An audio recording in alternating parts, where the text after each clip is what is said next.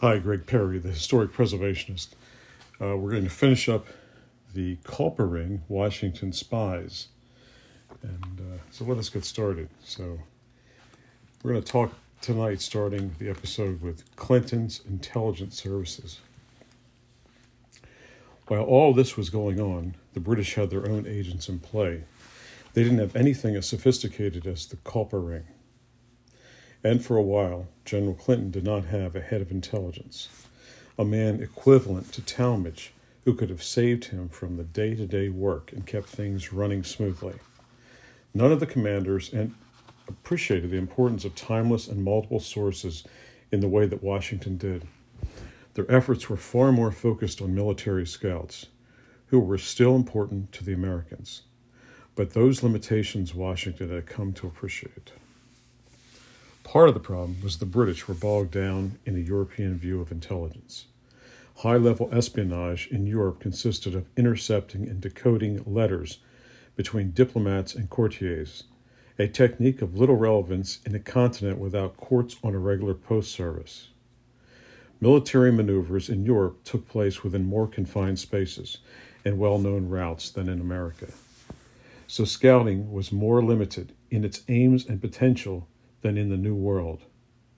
While not consciously fighting a European war, Clinton was weighted down by the habits of one. And while both he and Washington had to develop a new way of working, mainly from scratch, the American proved more adept at adjusting. But the British did manage to establish agents in American territory, agents who had helped them during the Rochambeau plot. Two loyalist officers ran private intelligence networks based out of New York, General Cortlandt Skinner and Colonel Beverly Robinson. Scouts, prisoners, deserters, and refugees provided them with a messy mix of information, which they compiled into reports and sent to Clinton. Jumbles, contradictory, and seldom timely, these reports were of limited use at best. But the most valuable agent was the one who would become most notorious in the annals of history was General Benedict Arnold. Major John Andre was the son of a Swiss father and a French mother. After growing up in Geneva, he moved to London to work for his father's mercantile company. After inheriting his father's wealth at 19, he bought a lieutenant's commission in the British infantry and went to fight in North America in 1775. Captured by the Americans during the siege, Andre was exchanged after the Battle of New York. He joined General Howe's headquarters staff as a translator for the Hessians, German soldiers who made up a significant and colorful minority of British troops. After Howe's departure, he became part of Clinton's staff and one of his closest confidants. In May of 1779, Clinton was overwhelmed with work. He made Andre his intelligence specialist, delegating oversight of this part of the war effort to his trusted friend and aide. Andre began sifting out intelligence reports from the rest of the general's correspondence and collecting them in chronological order. It might seem like a basic step, but it drew important information out of the mass of day-to-day business, making it accessible in one place. Abandoned due to disinterest in August, the system was picked up again in July of 1780. In the meantime, Andre picked up a far more valuable source of information than anyone could have ever have dreamt. Benedict Arnold had started out as a dedicated and courageous warrior for the patriotic cause. He fought bravely in the Battle of Ticonderoga and stopped General Burgoyne escaping the Americans at the Battle of Bemis Heights. But he did not feel he was suitably appreciated or rewarded for his efforts. Overlooked for promotion, he began to wallow in reticence against his peers and superiors. Placed in charge of Philadelphia while he recovered from a leg wound, Arnold became engaged to Peggy Shippen, the daughter of a local loyalist. He was already drifting toward Tory politics, uncomfortable at his nation's alliance with France, the long-standing enemy of Britain and her colonies, and the engagement helped to solidify his position. His enemies sought to have him court-martialed for small misdemeanors, and though Washington saved him from many serious consequences, he still rebuked Arnold for his failings. To soothe Arnold's damaged pride, Washington put him in charge of West Point, a position he took up in August of 1780. But by then it was already too late. Arnold's heart had turned against the rebel cause. In May of 1779, Arnold met with Joseph Stansbury, a Philadelphia merchant. He asked Stansbury to act as his emissary, going to the British in New York and offering them Arnold's services as an agent. In New York, Stansbury's contacts in the Loyalist community introduced him to Andre, the newly made head of Clinton's intelligence services. Andre brought word of this to the general, who gave him permission to pursue the matter with Arnold. So began an extended covert correspondence between Andre and Arnold. Like the Culper ring, they went through several iterations of encryption as they looked for a secure way to transmit dangerous messages. People and places were given dramatic code names from the Bible. Numerical codes were created through references to the placement of words in specific books. First, a set of legal commentaries, then a dictionary. Arnold provided valuable information on the strength and location of the Patriot forces, as well as their supply depots. At the same time, he began negotiating the rewards for his betrayal of the American cause. He had felt underappreciated and under-rewarded by his current masters. He was determined that this new one should not treat him in the same way as the old. The first few months were a period of careful negotiations and testing for both sides. Andre was trying to work out whether Arnold was what he appeared to be and how much could be gained from the senior position, not just in information, but in potential disruption and even seizure of Patriot positions. Arnold was trying to work out how much he could get out of the British, his motives being far more mercenary than those of the Culper agents. August of 1780 was a turning point. Not only did Arnold take control of the garrison at West Point, a highly valuable position, but he and Andre agreed on the terms of the defection. If, as part of the defection, he managed to hand over West Point and its garrison to the British, then he would be rewarded £20,000. If that failed, but he still managed to defect, then he would receive £10,000. Either was a considerable sum. Washington had almost given up on the Culper ring for sums of only £100, but worth it for the British given when the stakes were quite high. In September, Andre snuck into Patriot territory to meet with Arnold and seal the deal. Traveling up the Hudson River with one of his local agents, Beverly Robinson, Andre was at first chased off by a British patrol boat. On the 21st of September, Andre met with Josiah Smith, an intermediary for General Arnold, and through him was finally brought to Arnold. They talked through most of the night, Arnold providing information about West Point and British forces. With daylight approaching, Andre decided to stay at Smith's house. The next day, the ship that brought Andre up the Hudson was shelled by American artillery, forcing it to retreat downriver. Andre was forced to set out overland, disguised as a civilian, carrying with him maps and sketches of local defenses, as well as a travel pass provided by Arnold. On the 23rd, Andre was ambushed by 3 patriots, interested in as much mugging him as in furthering the political cause. They were negotiating how much he would have to pay them to secure his release, when, in removing his expensive boots, they found the incriminating documents that he was carrying. Deciding that they might as well hand him in, they took him to Colonel Jameson, the commander of North Castle, who let them keep Andre's belongings in return for surrendering the prisoner. Colonel Jameson was put in an awkward position. Here was a man traveling under the name of James Anderson, trying to leave American territory with sensitive documents and a pass provided by General Arnold.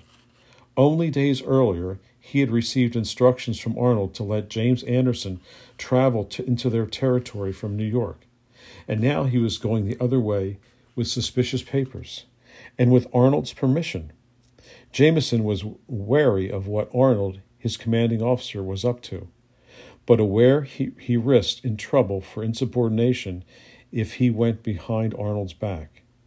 Hedging his bets, he sent the papers directly to Washington and sent Andre along with a report of the events to Arnold. Late that evening, Talmadge arrived at Jameson's headquarters and heard the story. He had also received a letter from Arnold asking him to give James Anderson safe passage. Now a seasoned veteran in the art of covert operations, he jumped to the right conclusion. Unable to persuade Jameson to help him arrest Arnold, he managed to have Andre fetched back. Though Jameson still insisted on sending the letter explaining the situation to Arnold. In the light of the next day, Andre's captors noticed the powder in his hair, as well as his military way of carrying himself. It was increasingly evident this was no mere civilian.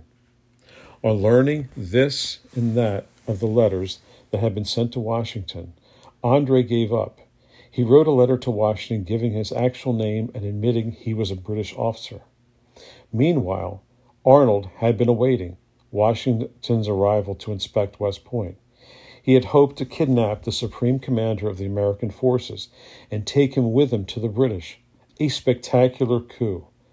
But while he was waiting, the letter from Jameson arrived. Realizing the game was up, Arnold fled to the British. The fallout. The Americans rushed, too late to arrest Arnold. They had reinforced the defenses at West Point in case of an impending British attack. They had been saved from a potentially massive disaster and were not going to take any risks with what they now know. Talmadge rode with Andre to Tappan, well away from any prospect of a British rescue mission. The two men got along well. Talmadge was sad to realize and to reveal that Andre's fate would likely be the same as that of Talmadge's old friend, Nathan Hale. Execution for espionage. The situation was more complex than it had been for Hale. Andre was an adjunct general in the British Army, and Clinton wrote to intercede on his behalf. Washington was willing to trade him for Arnold. But Clinton, though upset at losing his friend, could not make that trade if ever he wanted to see another defection. On Washington's side, the American public had to be appeased with the blood of one of the major players in the drama.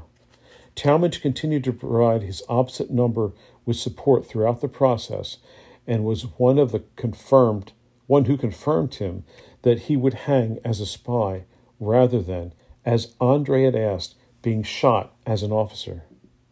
Andre faced the gallows as Hale had done.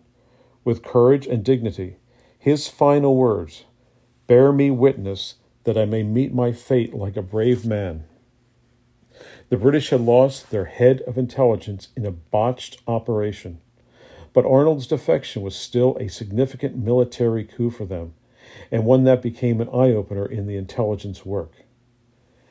Arnold brought with him a letter from Talmadge, sent not long before the Major discovered Arnold's betrayal. While not admitting to the existence of a spy ring, it referred to information coming out of New York, information which Talmadge had gained through the Culper ring. The British started putting the pieces together.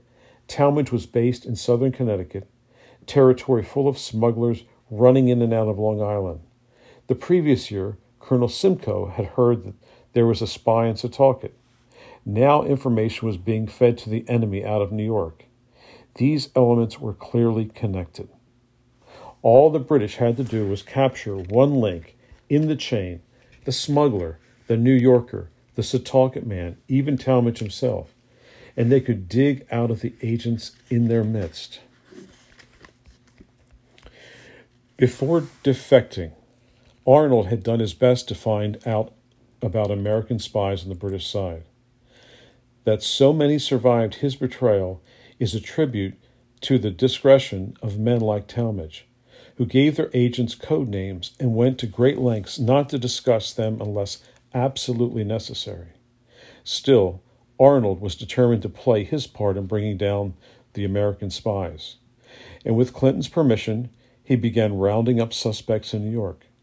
Valuable agents were endangered, and the Culper ring went quiet while they waited for the trouble to blow over. When they contacted Talmadge again, it was on cautious terms. Woodhull was calling to return to work, but Townsend was not, for now at least, and he ended efforts to find a shorter message route, preferring to trust to tried and tested men. As Washington kept pushing him to use a shorter route, Townsend became increasingly uncomfortable.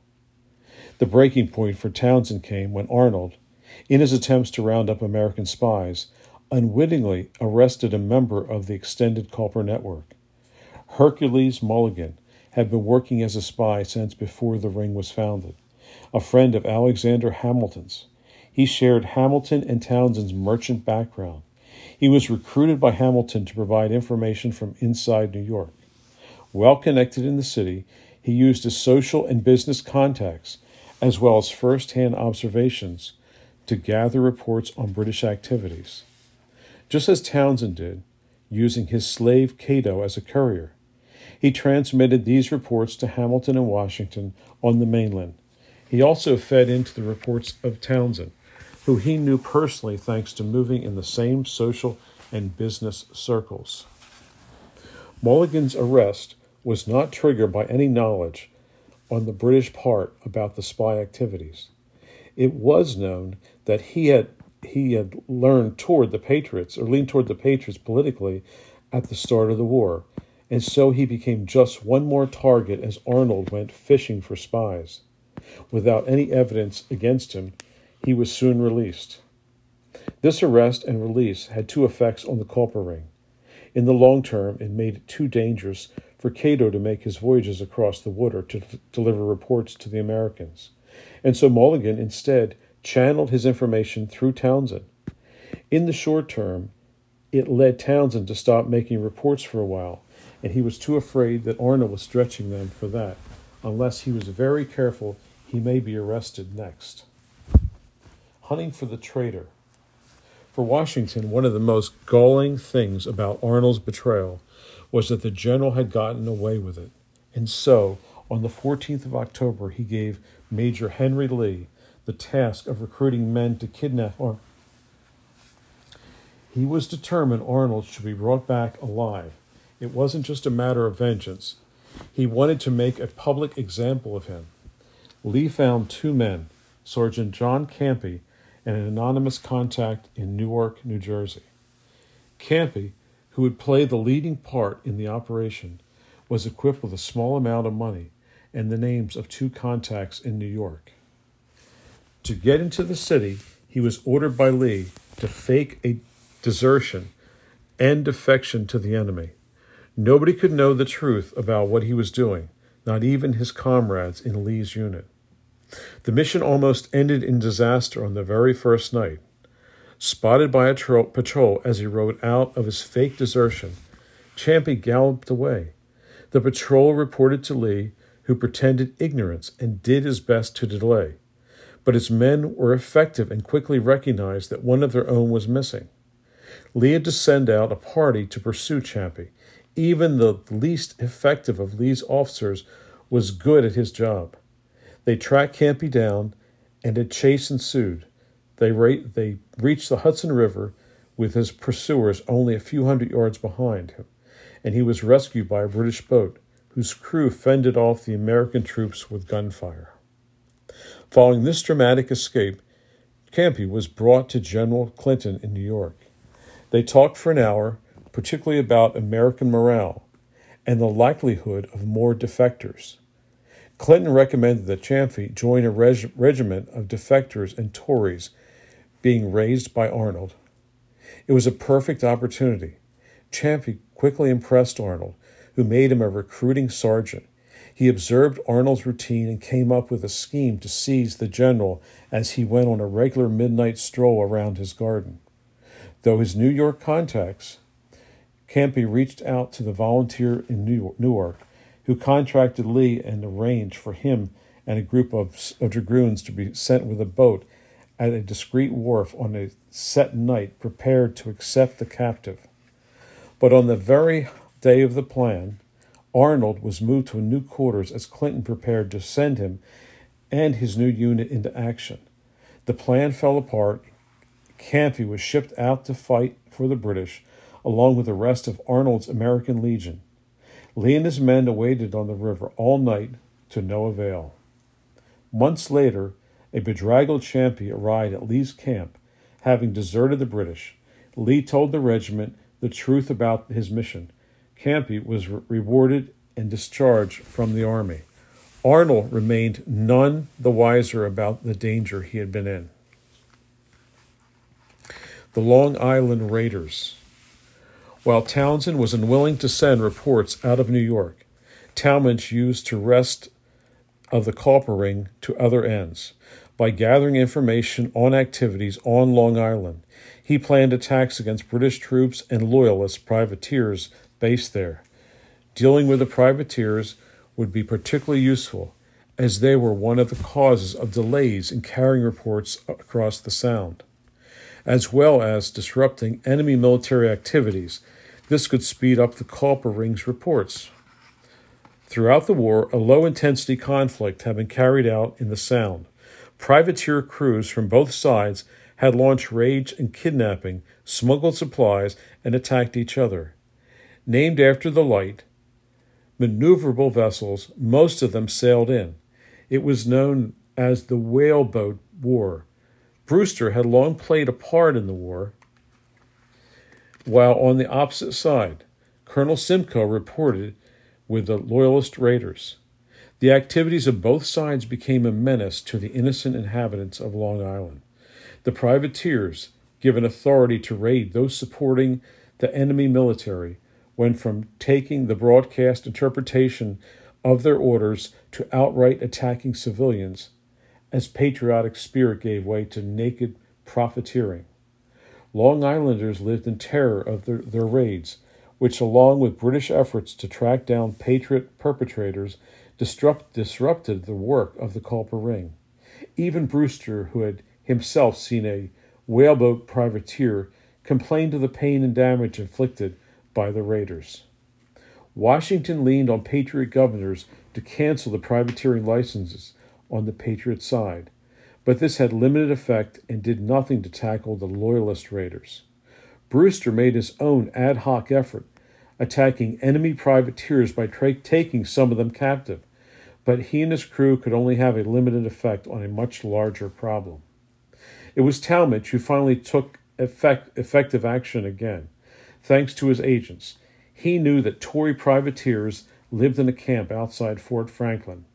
Under the protection of the fort's garrison, in September of 1779, he and 130 of his dragoons left their horses behind and took passage in a flotilla of whaleboats led by Brewster.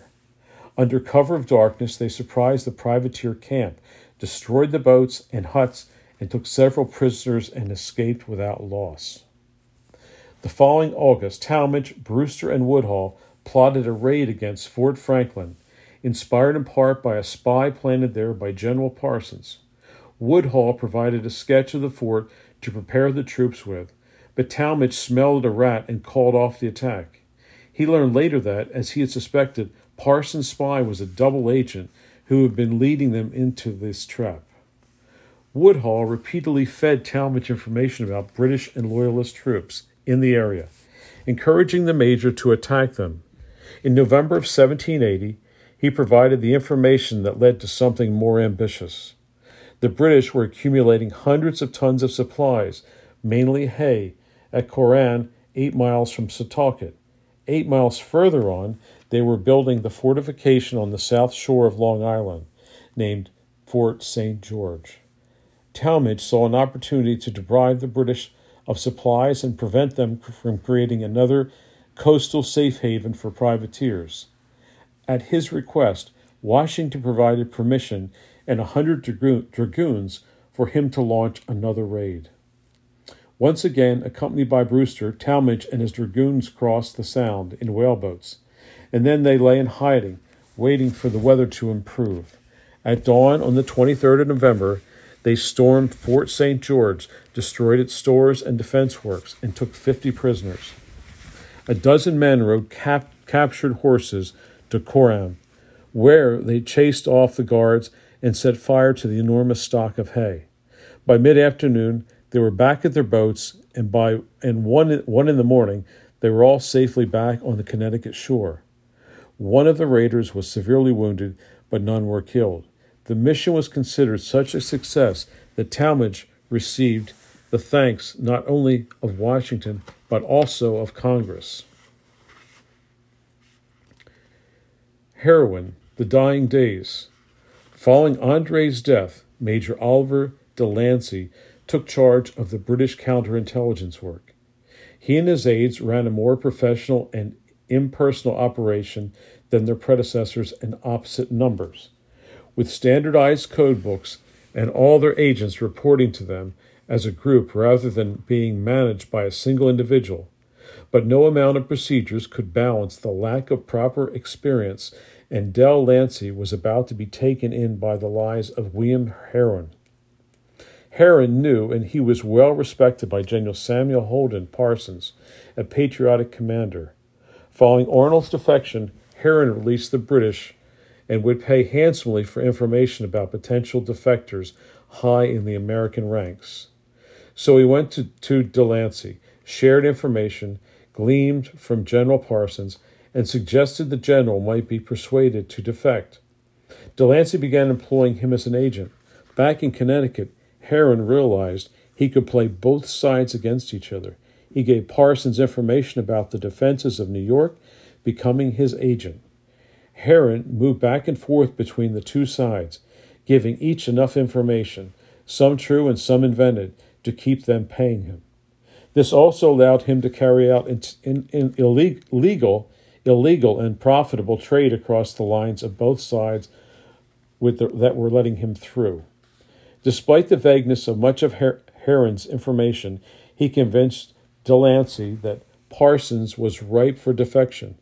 In return for his fictional accounts of Parsons' plans for defection, Delancey gave Heron hundreds of pounds for Parsons, which Heron promptly pocketed.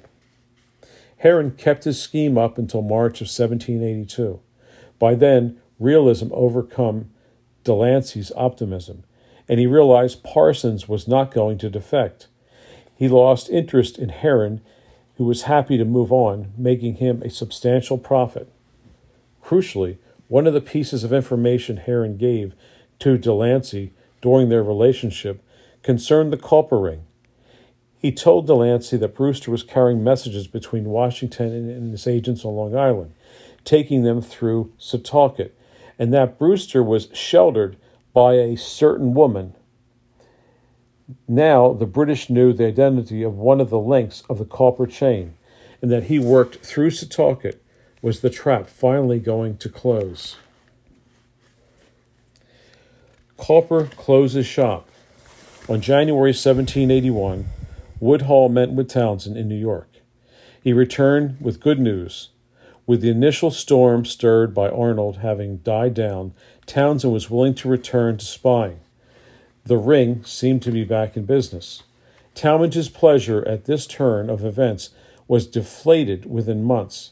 No sooner than the ring got back into action than it hit problems around the two themes that had disrupted its work in the past: money and security.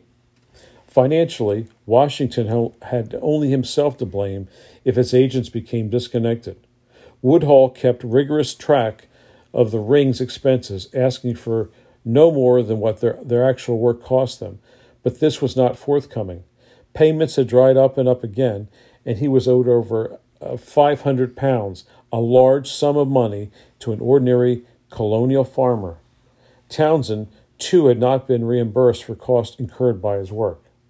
Woodhull recognized that it might be difficult for Washington to find the money immediately, given the cost of the war, but he was willing to accept the situation for now, and if he was promised that the debts would be repaid with interest after the war. But he was not going to let the matter die, and Washington had already shown he resented these requests for cash. The other problem stemmed from getting reports out of New York of Austin Roe, and increasingly reluctant to act as a courier.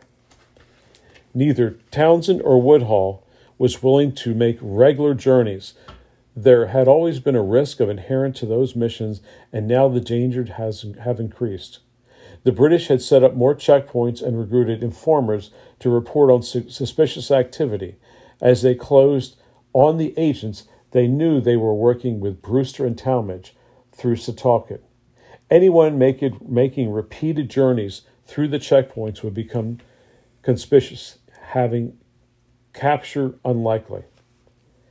Washington was persuaded to offer the Culper men suitable rewards, but in return, he wanted more regular reports. He got the opposite. Too afraid of capture, Townsend would no longer provide written reports. Woodhull, after some period pointed questioning from the British, was unwilling to return to New York any time soon.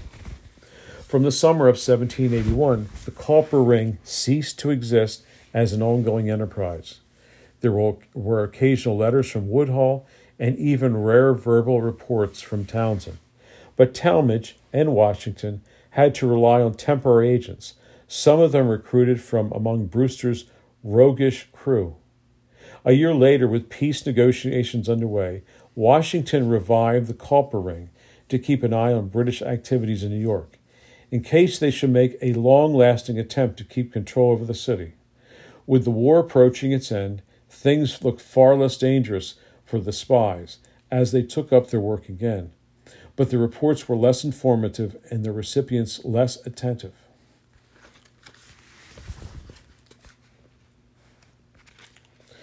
Conclusion. The fates of the Culper men. Brewster continued in patriotic employ throughout the war, often working alongside Talmadge. He used his privateering activities to pursue vendettas against men he had clashed with on the opposite side.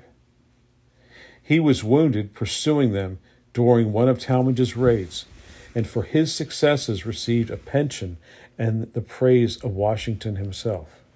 He married shortly after the war and had 8 children.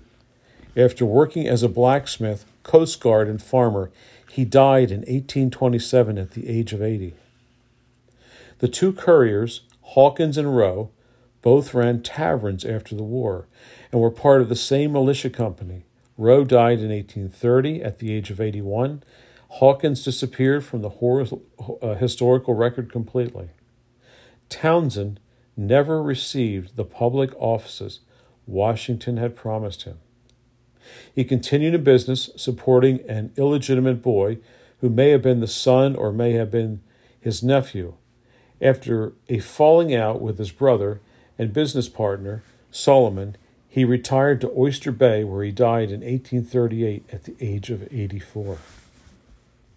Shortly after the signing of the Treaty of Paris in September of 1783, Talmadge rode safely into British-occupied New York, the center of so many of his schemes.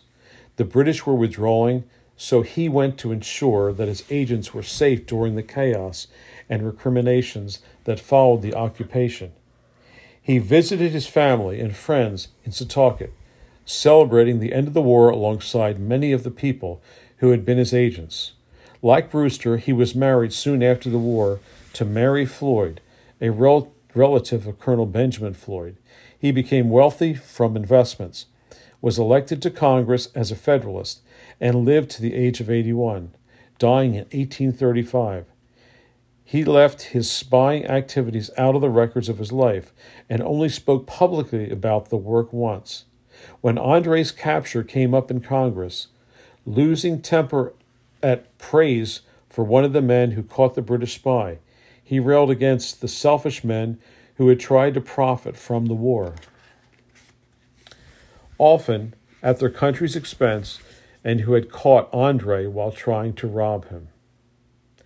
Abraham Woodhull, a nervous, the nervous heart of the Culper ring, was married twice, once in 1781 while still spying, and again in 1824, nearly 24 after his first wife's death. He had 3 children from his first marriage, and 2 of whom married Brewster boys. He died at the age of 75 in 1826, never having spoken about what he did during the war to anyone. The Culper ring survived through secrecy, and that habit clung to even them, though their long lives secured them in history. It is only fitting that, generations later, the secrets of their work remain closed and obscured. Their courage remembered, but many of the details, as much of history, is lost to time.